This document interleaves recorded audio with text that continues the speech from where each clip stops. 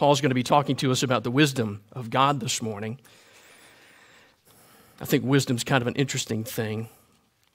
When we think about the things of God, I think things come to mind before wisdom does. I think things like power and love come to our minds pretty quickly. Maybe it's just me. Maybe it's not you at all.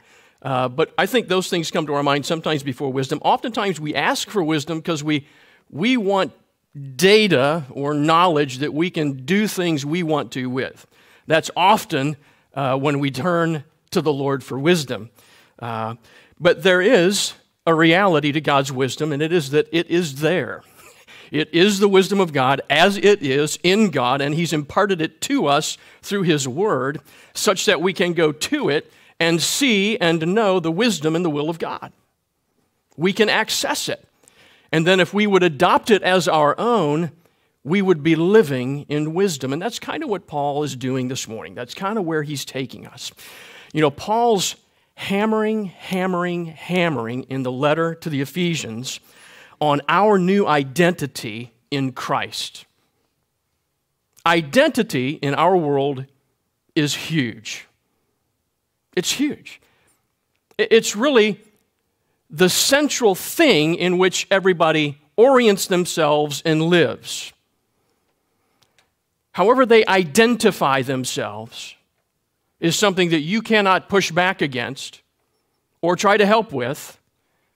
Their identity, whatever it is, whatever they've chosen that to be, and it doesn't have to match reality, it's simply what they've chosen in their minds, is their world.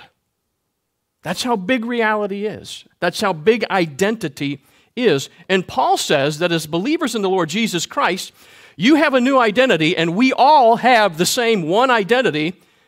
It's Christ. We are in Christ. And so Paul's been going about the mission, the work of hammering us out on an anvil to walk out our new identity in Christ in our very real, present, daily lives. So that what's been placed in us by the work of Christ on the cross and through the power of His Spirit that indwells us is that our identity in Christ needs to come out of us in real living in Christ. And so Paul's been telling us that we're to walk in the love of God as children of God our Father. Because that's how Jesus, His Son, walked out love.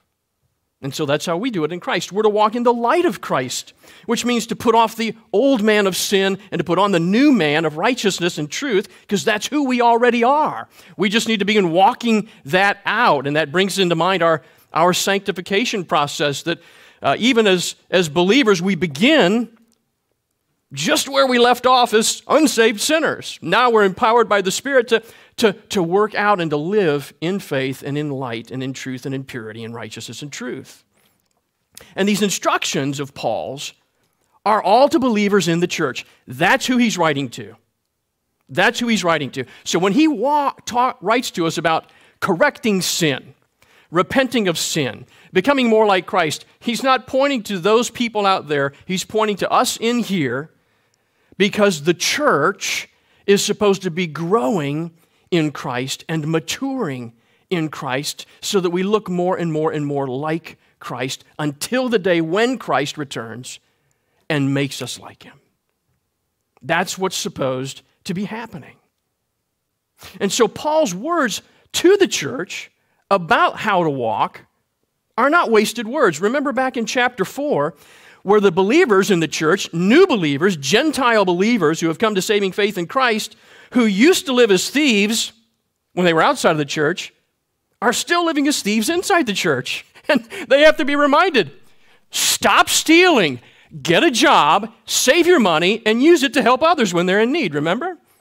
Because there are actually sinners like that in the church who need correction, who need to walk out their new identity in Christ, and sometimes they just have to be told to because they don't know yet. That's what we call the disciple-making process, where we're being disciples, we're growing as disciples in Christ. You know, remember for a second back to our introduction to the book of Ephesians, if you can even remember back that far. The culture of Ephesus was one of complete idolatry. Complete idolatry. a pantheon of pagan gods and idols, and it was rampant with witchcraft. Witchcraft, of all things. There were practices, evil practices, dark practices to try to manipulate spiritual things in the real world. Witchcraft.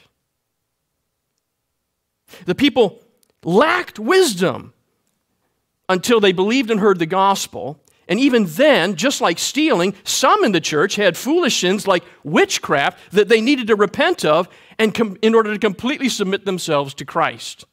Look at Acts chapter 19. Here's a story of this. There's an account of this.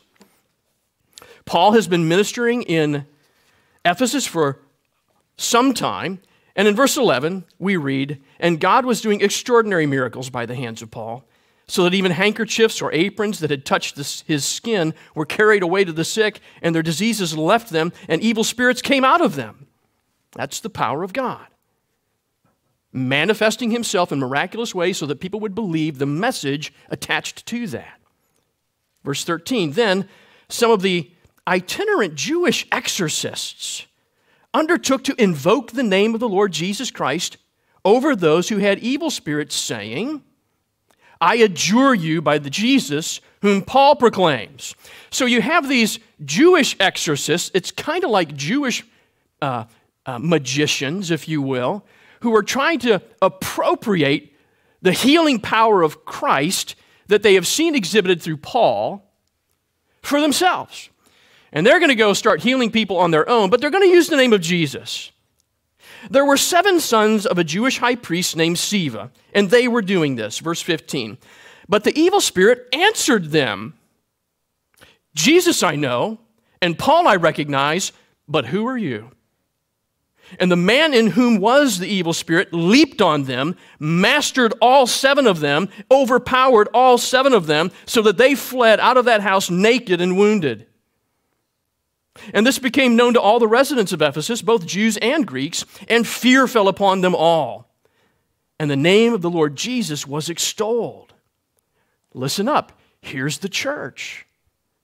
"Also, many of those," verse 18, "who were now believers came, confessing and divulging their practices. And a number of those who had practiced magic arts brought their books together and burned them in the sight of all." They had all their magic books. They had all the books that taught them how to perform dark magic, and they burned them in the sight of everybody, which made an impact because they counted the value of those books, and they found it to come to 50,000 pieces of silver. So there was a book burning, and this time it was a good thing. It was a book burning in Ephesus of all these magic books, witchcraft books by the Christians who used to use them, but now have gotten wise and practice Christianity. And the result was, verse 20, "So that the word of the Lord, the gospel, continued to increase and prevail mightily." And so they grew and matured in the wisdom of God, and they walked in greater wisdom and brought the Spirit, and the Spirit brought greater increase and greater strength to the church. And Paul is calling us in what we're looking at this morning, Ephesians chapter 5, beginning in verse 15, to walk in the wisdom of God that they were called to walk in, so that we too would be filled with the Spirit of God. Let me read this passage for you. It's chapter 5 in Ephesians, verse 15 to 21. This is the Word of God. "Look carefully then how you walk, not as unwise, but as wise, making the best use of time, because the days are evil. Therefore, do not be foolish, but understand what the will of the Lord is. And do not get drunk with wine, for that is debauchery, but be filled with the Spirit, addressing one another in psalms and hymns and spiritual songs, singing and making melody to the Lord with your heart, giving thanks always and for everything to God the Father, in the name of our Lord Jesus Christ, submitting to one another out of reverence for Christ." Well, Paul begins by saying, you need to pay attention. You need to pay attention to how you're walking. Be careful how you walk. We're supposed to pay attention to how we live our lives and then make adjustments as needed to be able to grow and mature in Christ. In the preceding paragraph, what we looked at last Sunday, Paul described Christians who continue to walk in immoral behavior as being asleep. Remember, they're asleep and they're in need of being woken up to walk in the light of Christ, to walk in purity. Here he contrasts being sleepy with being watchful. They were sleepy, don't do that. You be watchful, be awake, be alert. But do we really do that? Brothers and sisters, do we really watch carefully how we walk? Or do we settle for being just a little better than others, rather than striving to put off the old man and put on the new man, which is who we already are in Christ? Honest question for you to evaluate yourself. You see, we need to actually pay attention and evaluate and adjust. It's not just lip service. We need to be engaged in our sanctification. We need to want to live in a way that is consistent with Scripture and our new identity in Christ. If we're to mature to the stature of Christ, we need to be active and energetic and engaged in paying attention to how we are doing so that we can take a step up gradually till we hit that point. And so, to walk in love is to live as Christ. Paul talks about walking in light. It's to live as Christ. And walking in wisdom is to live as Christ. Paul is telling us to give careful attention to our Christian walk so that we're not lulled into the immoral lifestyle of the culture around us. Because that's easy to do. All you have to do is not pay attention. Right? This call to walk as wise and not as unwise, it lines up with Paul's prayer for us back in chapter 1, verse 17.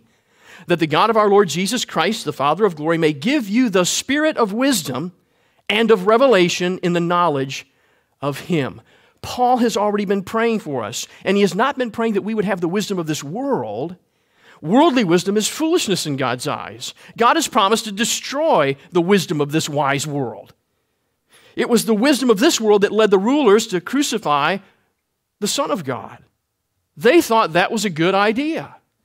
No, Paul is praying for the wisdom of God that guides his people to order their lives in ways that please God. That's what he's wooing us to do. That's what he's trying to get us to do. And Paul is commending the wisdom of God found in Proverbs. Where else would he go? Where else would he go in his Old Testament Hebrew Bible? Practical guidance and day-to-day living that is based on our humble submission to the one true God who has revealed Himself to us in Scripture. Like I said, we have the wisdom of God here. We can access it. The fear of the Lord is the beginning of knowledge. Fools despise wisdom and instruction. Proverbs 1:7.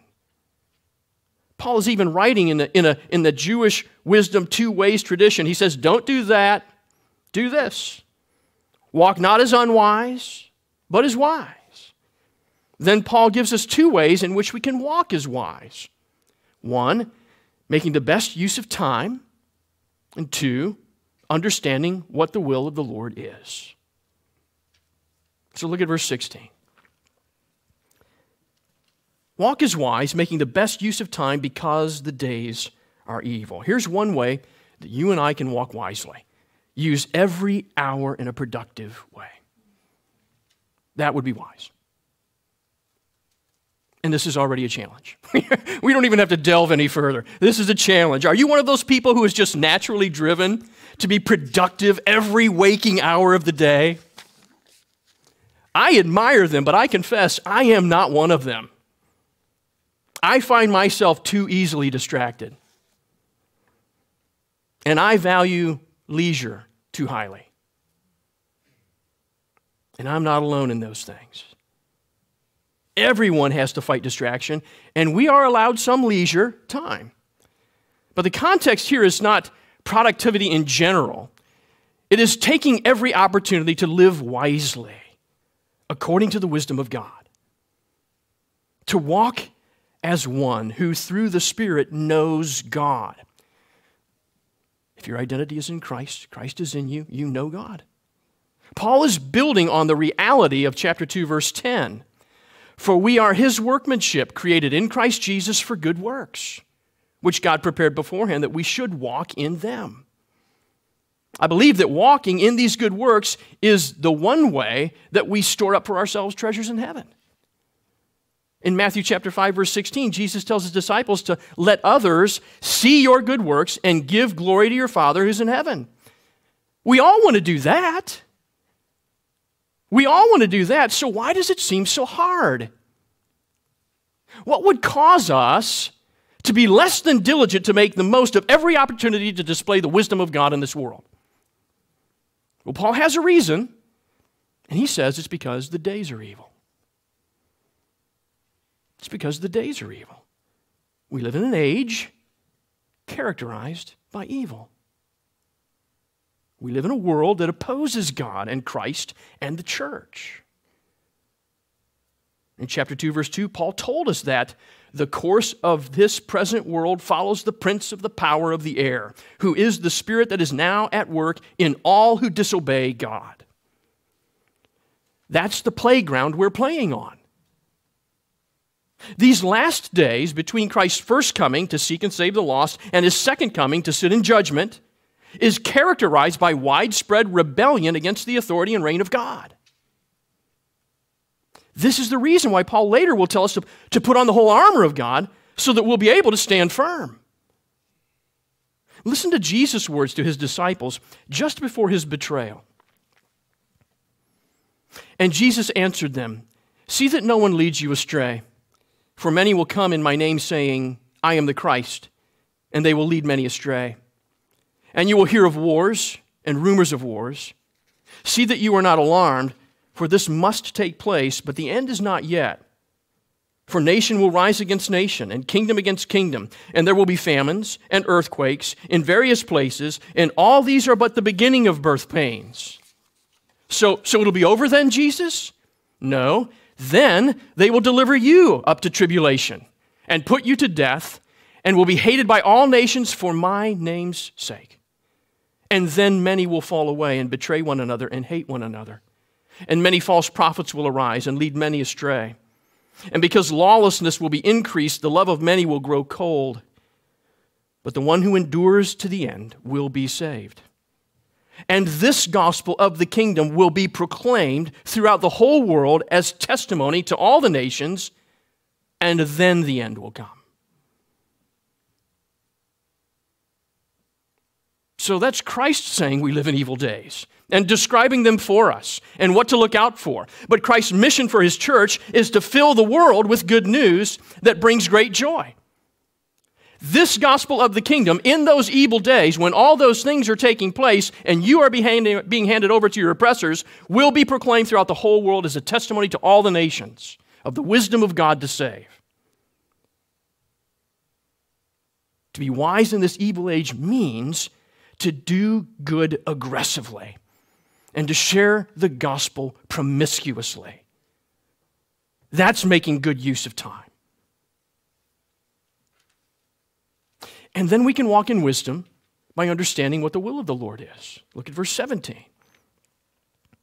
Therefore, do not be foolish, but understand what the will of the Lord is. The second way to walk in wisdom is to avoid foolishness, is to know what the will of God is. The Bible consistently refers to the one who fears God and walks in his ways as wise, and the one who gets his own way and goes his own way and says there is no God is a fool.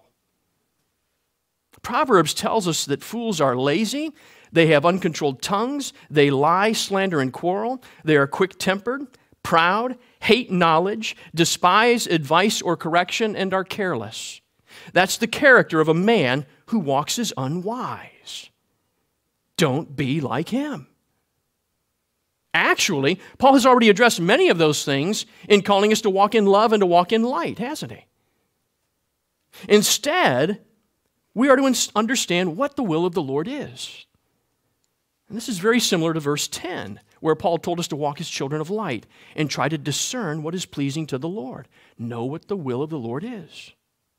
In the light, we seek God's will in terms of truth and purity. Here in wisdom, we seek God's will in terms of reason and understanding.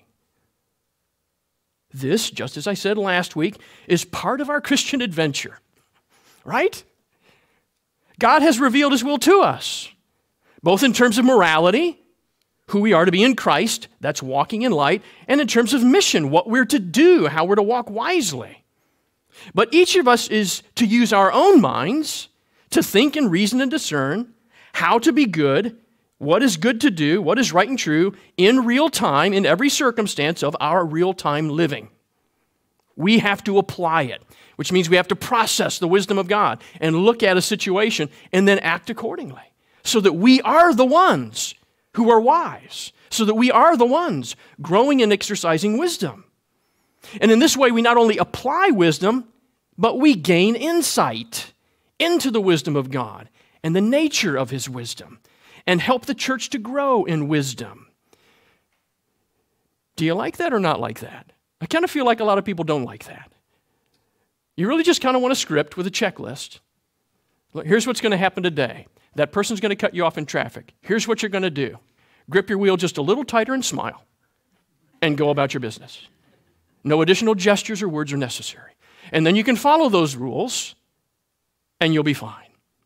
Instead, God just says, go be wise. Walk in wisdom, walk in light, walk in love. So that when that person cuts you off in traffic, for just a moment, you think.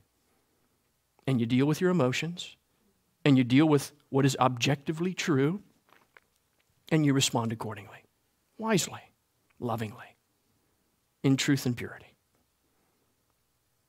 You see, the what you want, the checklist, so you don't have to think, is what makes you a robot. God doesn't make robots.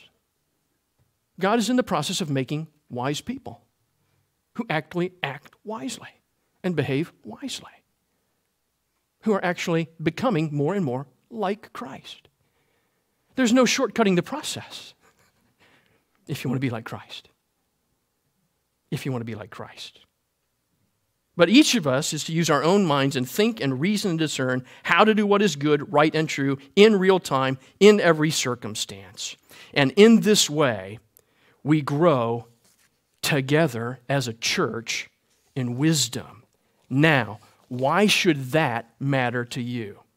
Why should it matter to you that the church grow and mature in this particular thing, wisdom? I'm talking to you who, according to the plan and purpose of God, were chosen in Christ before the foundation of the world, who have been made alive in Christ, who have been brought near to God and one another in Christ. I'm talking to you who were being grown into a holy temple in the Lord and being built together into a dwelling place for the Holy Spirit. Why should it matter to you that all of us individually and together grow and mature in the wisdom of God? I hope you're thinking. Because this mystery has now been revealed to you in Ephesians chapter 2, beginning in verse 9. And it is that it is the plan of God that through the church, the manifold wisdom of God might be made known to the rulers and the authorities in the heavenly places. And this was according to the eternal purpose that he has realized in Christ Jesus, our Lord. It is God's call and purpose that the church would be wise and would display the very wisdom of God, not just to the people around us, but to the rulers and authorities in the heavenly places, in the spirit realm. That's God's plan. And if you are interested in God's plan and purpose for you and for your church, get on board with his call to live in wisdom. Proverbs 4 instructs us, let your heart hold fast to my words. Keep my commandments and live. Get wisdom, get insight, do not forget and do not turn away from the words of my mouth. The Bible is yelling at you, get wisdom, get insight. You and I need the wisdom of God. Even if you think you don't, you know I do. And I can make that reciprocal. You and I need the wisdom of God, and it's found in his word, and he'll give it to you if you will ask for it. Do you remember what James tells us? If any of you lacks wisdom, let him ask God, who gives generously to all without reproach, and it will be given him. And the wisdom from above is first pure, then peaceable, gentle, open to reason, full of mercy and good fruits, impartial and sincere. Do you see the wisdom of God in this wisdom of God? The promise of God to give you his wisdom follows the plan of God for you to walk in his wisdom, to bring about the purpose of God, which is for his church to display his wisdom. Not only to the people around us here on earth, but to the rulers and authorities in the heavenly places. I'm sorry, that boggles my mind. I have to say it over and over. That's real. What Paul has taught us, the mystery he's revealed to us about manifesting the wisdom of God, is real. That's what's truly happening right now in Christ's churches around the globe. And if you're not excited about that, you need to take up Paul's charge to look more carefully at how you're walking. Because understanding the will of the Lord means doing the will of the Lord. This is pretty exciting stuff. This is a pretty high calling. This is far more than I ever imagined the church was called to do. And then the next way that Paul says to walk wisely is to walk in the Spirit. Walk in the Spirit, beginning in verse 18. And do not get drunk with wine, for that is debauchery, but be filled with the Spirit, addressing one another in psalms and hymns and spiritual songs, singing and making melody to the Lord with your heart. The hallmark gift of the new covenant is the indwelling presence of the Holy Spirit. God at the beginning of time purposed to be with his people.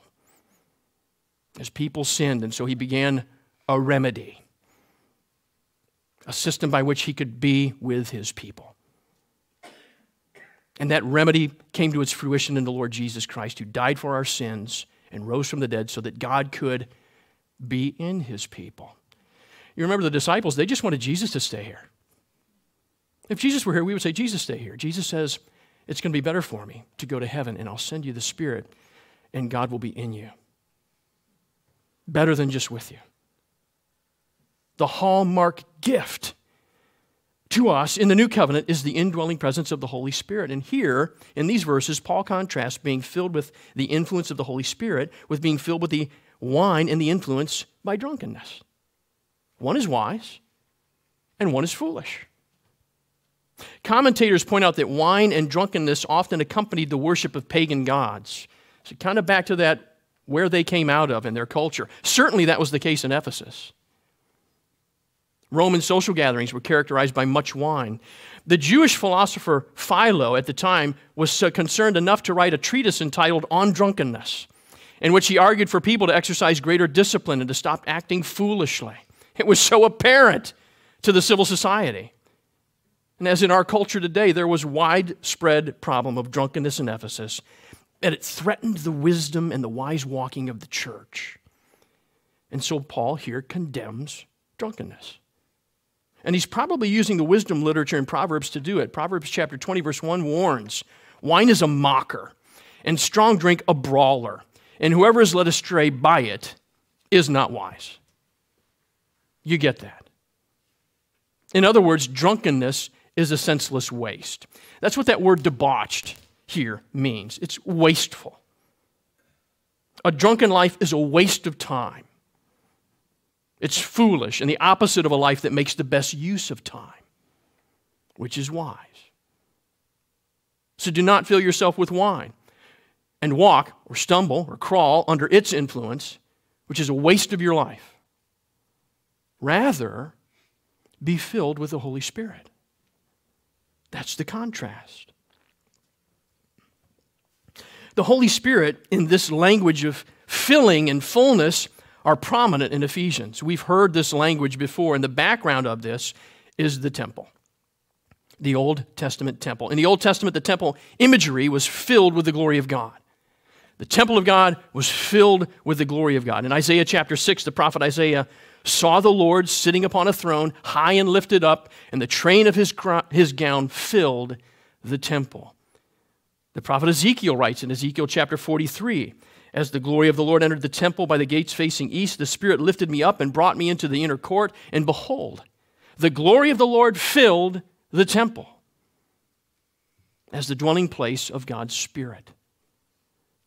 But under the new covenant, the covenant we live in, believers have replaced the physical temple as the dwelling place of God's Spirit. Paul tells the Corinthians, do you not know that you are God's temple and that God's Spirit dwells within you? If anyone destroys God's temple, God will destroy him. For God's temple is holy, and you are that temple. 1 Corinthians chapter 3, verses 16 and 17. And right here in Ephesians, earlier in chapter 2. So then, you are no longer strangers and aliens, but you are fellow citizens with the saints and members of the household of God, built on the foundation of the apostles and prophets, Christ himself being the cornerstone, in whom the whole structure being joined together grows into a holy temple in the Lord. And in him you also are being built together into a dwelling place for God by the Spirit. When we come to saving faith in Christ, he gives us each the Holy Spirit such that we are indwelled by God. So Paul is not telling these believers to receive the Holy Spirit. They already have. They've been sealed with the promised Holy Spirit, who is the guarantee of their inheritance until they take possession of it. He told us that in chapter 1. Rather, Paul is telling them to do what to do in order to walk wisely with the Spirit. He's telling us to yield to the Spirit and cooperate with the Spirit who wants to fill us with increasing measure. Think about this. Part of the mystery of God that Paul has revealed and prayed for is that we would be filled. In chapter 1, verse 23, God's plan for his church to be Christ's body so that the church is, quote, the fullness of Christ who fills all in all. We've already read in chapter 2 that we, the church, are the household of God, the temple of God, the dwelling place of God by the Spirit. In chapter 3, Paul prayed that according to the riches of his glory, that God may grant us to be strengthened with power through his Spirit in our inner person so that Christ may dwell in our hearts and that we would be filled with all the fullness of God. We already have the Spirit, but to be filled with the Spirit, to experience the fullness of God in Christ in the church, we need to walk wisely in the Spirit. And Paul highlights 3 ways we should walk wisely with the Spirit. 1, in joyfulness. 2, in thankfulness. And 3, in humble submission. He says, walk wisely in these ways, and you will be filled with the Spirit. Now remember Paul's comparison and contrast. The fool fills himself with wine that renders him drunk, which is a waste, but the wise man is filled by the Spirit and walks in joyful living, thankful living, humble submission to Christ, and walking in these ways brings greater filling by the Spirit. Again at verse 18. Be filled with the Spirit, addressing one another in psalms and hymns and spiritual songs, singing and making melody to the Lord with your heart. Paul is describing believers gathering to worship God, and he's highlighting our praising God through singing. Joyful, heartfelt singing that is described as melody making to the Lord Jesus Christ in our hearts. What a lovely picture. Melody making with our hearts to the Lord Jesus Christ. You know, in our hearts, where the Spirit dwells, in the inner man, such that we would know Christ. This makes total sense. Paul instructs the church to sing psalms, hymns, and spiritual songs. How many have heard this verse before? Remember the 1990s? If you were in church in the 1990s, small digression, you just have to remember what came to be known as the worship wars. Because modern composers were writing songs to be sung in churches called praise choruses. So instead of hymns, where you have long verses of wonderful truths that you would sing one time each, there was basically one verse you'd sing 20 times, over and over and over and over and over again. Pretty easy to write. But they had modern music. So there's a new thing that goes with the praise chorus, and it's the praise team, which really means a band. So there were a lot of things going on in the 90s related to music and worship in the church. In fact, that's really where we started calling the singing part of the service worship. And after we worship, well, then we'll hear a message, right? Worship became the music instead of the whole enchilada, which is what it is. You're here inside a whole Sunday morning worship enchilada from the beginning through the preaching to the end, okay? All of that's going on. And I remember these verses being brought out and taught to say that spiritual songs is praise choruses. I mean, we will apply things the way we will. It's very funny and interesting how we do that. What we do know is that psalms are identifiable. They're from the book of Psalms. There are 150 of them. Hymns are poems that ascribe praise to Jesus, and then they're set to music. They're written by lots of people. They're written by people back in Paul's day. Sometimes they're referred to in the scriptures. They're written by Charles Wesley and Augustus Toplady, the Gettys and Townends. They write hymns. And spiritual songs, in my study, in my best understanding, are simply misunderstood. The most helpful Greek scholarship I found reads the noun songs as a general term and the adjective spiritual describing all three nouns, psalms, hymns, and spiritual songs. It's not meant to be just tied to the word songs. So all of them, songs, hymns, and psalms, hymns, and songs are to be inspired by the Holy Spirit. Not inerrant like Scripture, although the psalms are, but that writers, like Charles Wesley or the Gettys, are inspired. We might say lowercase I inspired instead of capital I inspired. They're inspired by the truth of Scripture and moved to express praise from their hearts in lyrics, so that the Spirit is appropriately engaged in our gathered worship through singing when we gather in all kinds of music. And, you know, it's kind of interesting because it would have been probably appropriate in the church in Ephesus to say that you've got all these people coming into the church, and the Jews were singing psalms, and the Gentiles were singing hymns, and Paul is saying, use it all. Use it all. If it's spiritual, if it's inspired by the Spirit and the Word of God, use it all. Sing it all, and do so joyfully from your heart. And while the target of our praise is the Lord Jesus Christ, we hear one another sing. We experienced that this morning. And our hearts are encouraged and strengthened when we hear everyone gathered together to sing. Wasn't that your experience in the gathered worship this morning? I regularly hear people say, you know, I really didn't want to come to church today. For whatever reason, and then they say, but I'm so glad I did. Why? Because gathering to worship is walking wisely, and it brings the filling of the Holy Spirit. That's why when you don't want to come to church, but you come anyway, because you know it's the wise thing to do. Even if you come grudgingly, you leave joyfully and thankfully. By the way, you would be wise right now to make the permanent decision to gather every Sunday morning to worship at Christ Fellowship Church, rather than making that decision each individual Sunday morning as you wake up. I learned this myself. I gained wisdom myself. I gained insights myself. When it was time to go to Sunday worship or Wednesday prayer or home fellowship or men's breakfast, I would say to myself, you know, I'm tired.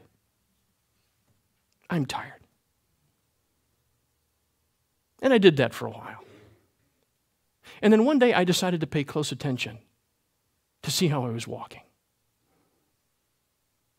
And I thought about and reasoned about my being tired. And here's what I figured out. This is what I realized. I wasn't really tired. I was empty. I had diagnosed it as being tired, but what I really was empty. When's the last time you read your Bible? When's the last time you genuinely prayed to the Father? When's the last time you really went and engaged with the people of God? That's why you're glad to come to church. even when at first you don't want to. Because when you walk wisely, when you gather with God's people to sing praises from your heart to Jesus, you're being filled with the Holy Spirit. Paul is simply pointing to. This isn't mystical in some way. Paul is simply pointing to the connection between wisely walking to the worship gathering and being filled with the Holy Spirit. He's just connecting the two. It's not hard to understand because you've already experienced it. You've already had one of those mornings. Because God meets us and strengthens us by His Spirit when we gather to praise Him. Fact. Look at verse 20. Giving thanks always and for everything to God the Father in the name of our Lord Jesus Christ. The Bible is consistent on this, that always giving thanks to God for all things should be the defining characteristic of all Christians, including us. Paul has told us already in chapter 5, verse 4, that the effective way, remember this was just last Sunday, the effective way to avoid sexual immorality, impurity, covetousness, filthiness, foolish talk, and vulgar language, all of that, the way to avoid all of that effectively is to be thankful. If you would be thankful for the thing God has done, you will not do these things. And so give God thanks for His great plan of salvation that Paul has revealed to us, the mystery revealed to us in chapters 1 to 3. Be thankful that you've been made alive in Christ. Be thankful that you've been brought near to one another and Christ. Be thankful that you have been blessed with every spiritual blessing in the heavenly places in Christ. And all of this, Paul says repeatedly, is to the praise of God and to the glory of God. That's what it's here for. That's what we're here for. You know this by experience too. We walk wisely when we walk in thankfulness to God, always and for all things. And when we do, we experience the right and gracious filling of the Holy Spirit. Joyfulness, thankfulness, and Paul adds one more way to walk wisely that brings this filling of the Holy Spirit. In verse 21, submitting. Submitting to one another out of reverence for Christ. This verse is so often misunderstood. And the common misunderstanding of this verse has caused so many Christians to walk unwisely. Let's remember our context. Remember what brought us to this point. Our context is that we're to walk in a manner worthy of our calling in the Lord.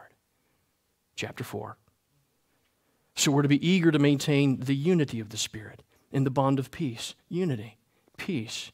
And to do so with all humility and to gentleness, with patience and forbearance. That attitude is in place when we read verse 20, 21. And we were warned not to grieve the Spirit, but to walk in wisdom, so to be filled by the Holy Spirit. And Paul tells us in a few verses how to be filled with the Spirit by walking in joy and thankfulness of heart. But what Paul's going to do next, what we're going to delve into next Sunday, excuse me, what Paul is going to use, what Paul described in just a few sentences, he's going to use paragraphs. He's going to take paragraphs to tell us how to be filled with the Spirit by walking in humble submission in marriage and family in the church. So this is going to expand next week, this idea of submitting out of reverence to Christ. Verse 21 is not a standalone verse. It does not teach the popular concept of mutual submission. Let me just say it again, and if you don't believe that, at least consider what I have to say. Let me appeal to you to consider what I'm saying to you this morning. It does not teach the popular concept of mutual submission. The Apostle Paul has no idea what our modern concept of mutual submission even means, because it's not possible. It's impossible for two people to submit fully to one another. It just doesn't work. The word can't mean that. I vaguely have the picture of a skit in my mind from the Carol Burnett show. If you don't know what that is, that's fine, you're blessed. But if you do, you know what I'm talking about. So there's these comedians on stage, and there are two people, and they're trying to bow to one another. to, in effect, picture mutual submission. And so they bow to one another. They hit heads. Oh, everybody laughs. So they're going to bow to one another, but they hit heads. Why? Because you can't bow to one another. You can't mutually submit to one another in authority. It doesn't work. We can't bow to one another's authority at the same time. This word submit, and by the way, it means stay submitted, it's a military term. Paul's using a military term. And everywhere this word is used in Scripture, it always means complete submission to a rightful authority. Can you imagine being in an army where the privates submit to the generals and the generals submit to the privates? The sharpshooter submits to the mess hall cook? And the attack helicopter pilot submits to the supply clerk? Oh, you may not notice too many problems until you're attacked. Then who are you going to listen to? Who's in charge? How's this thing going to hold together? How does the general, who's responsible for defending the nation, submit to the private who prefers not to charge? He'd rather go to the mess hall. Even do push-ups afterwards if you want him to. And why would the private charge the enemy if he believes that the general doesn't really have actual authority over him? You see, we always get, in our modern day thinking and culture, these two things exactly backwards. In our fallen world, we take notice, wide-eyed notice of claims to authority first, because we know that authority is often misused. And we tend to ignore responsibility when it's assigned, because responsibility demands accountability. But Christ and the Word of God always assigns responsibility first. Then, and only then, does the person who is responsible receive the commensurate authority to carry out what he's responsible for. So in the context of unity and peace and humility and gentleness, which should characterize us, Christ has wisely brought order to our lives. He has wisely brought order to marriage, such that the husband is responsible for his wife's flourishing, and the wife is to submit to his rightful authority to do so. And Christ has wisely brought order to the family, such that parents, ultimately the father, are responsible for their children's behavior. And children are to submit to their parents' rightful authority. Verse 21 is a transition verse. In fact, if you were to look at this in the NIV, see, I'm looking at the ESV. Verse 21 is up with the paragraph before it, what we've just been reading. If you're looking at the NIV, it's not. It's down with the paragraph below it, where these household instructions begin. It's pointing ahead as a transition verse to what Paul's going to say next. So Paul gets to his last point in walking in the Spirit, and he says, walk in submission, and this is that one little verse is going to catapult us into the next several paragraphs where he's going to unpack that. What Paul is going to say next. It serves as a general heading about submission, followed by 3 specific contexts in which we're all to submit. And we'll look at those in greater detail next week and the weeks ahead for greater understanding, so that, remember where this comes from, so that we can walk in Christ's wisdom and be filled with His Spirit. What I hope you will seriously consider is that it is intellectually dishonest to try to make the word submission mean anything other than complete submission to the rightful authority of Christ. His authority, His right to order marriage, to order family, to order the church as He wills. That is His prerogative. But let me add, and let me finish with this idea. At the same time, this verse does carry forward and bear the weight of the idea of not mutual submission, mutual deference. Mutual deference. We would all agree with that. Paul's teaching is permeated with mutual deference. Yes, in marriage, husbands and wives do mutually defer to one another without demanding their own way every time. Yes, in families, parents can wisely defer some things to children without endorsing foolishness and still being wise. Mutual deference is often what we're thinking of, and that's right and good. Walking wisely in submission to one another, rightly understood, brings joy and thanksgiving and the Spirit's filling. And before we jump ahead to all of that, which begins next week, there is one more word here about walking wisely in verse 21. And it's the word reverence. Living in reverence to Christ. This application of mutual deference, of deferring to one another, happily, to willing to release on our preferences so that others might exercise theirs. This is how we walk together in the love that Christ has given us. This is how we walk together in the light that Christ has shined upon us. And this is how we walk out of reverence for Christ. Paul could have just said obedience. It's a good word. It's a good word for us Christians. He could have just said obedience, but here he chose to say reverence. You see, reverence has a wisdom component to it. And Paul's telling us to walk in wisdom. Reverence has a wisdom component. In reverence, we not only obey Christ, but we honor and respect Christ, the one who's wiser than us.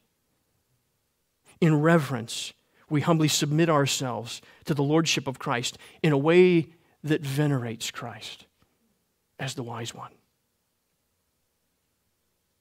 See, living out of reverence for Christ requires that we pay attention to how we live, that we take every opportunity to do good works in these evil days and share the gospel, the wise words that lead to salvation. If you haven't heard the wise words that lead to salvation, hear them this morning. Dear friend, you're a sinner, and God's just judgment on your sin is death. But if you would believe in the Lord Jesus Christ, if you would believe who He is, that He is the very Son of God, sent to save sinners, if you would believe what He has accomplished, that on the cross He died a sacrificial death. He sacrificed Him in our place so that the punishment for God's punishment on our sin was taken care of by Christ. And that because He never sinned, but paid for our sin, He rose from the dead because death had no grip on Him. And so He gives life. That's the equation. Christ died for our sin equals us having life if we would but believe in Him. The words that lead to salvation. They're words that lead to worshiping God with joy and thanksgiving. And in all these ways, we find ourselves being filled by the Spirit. You've experienced it. This is the plan of God for His church. Brothers and sisters, this is the plan of God for His church. That we would display His manifold witness to the praise of His glory. Let's pray.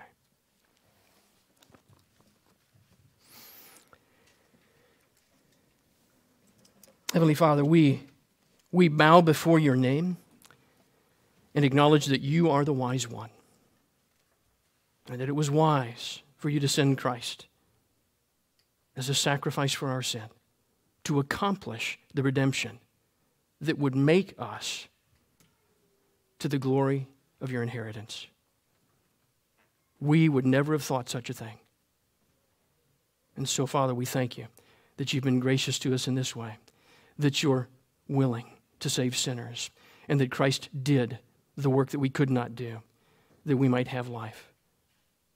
And so now we pray, Father, that You would help us to be wise and to walk accordingly and to do this for the praise of Your glory. It's in Christ's name that we pray. Amen.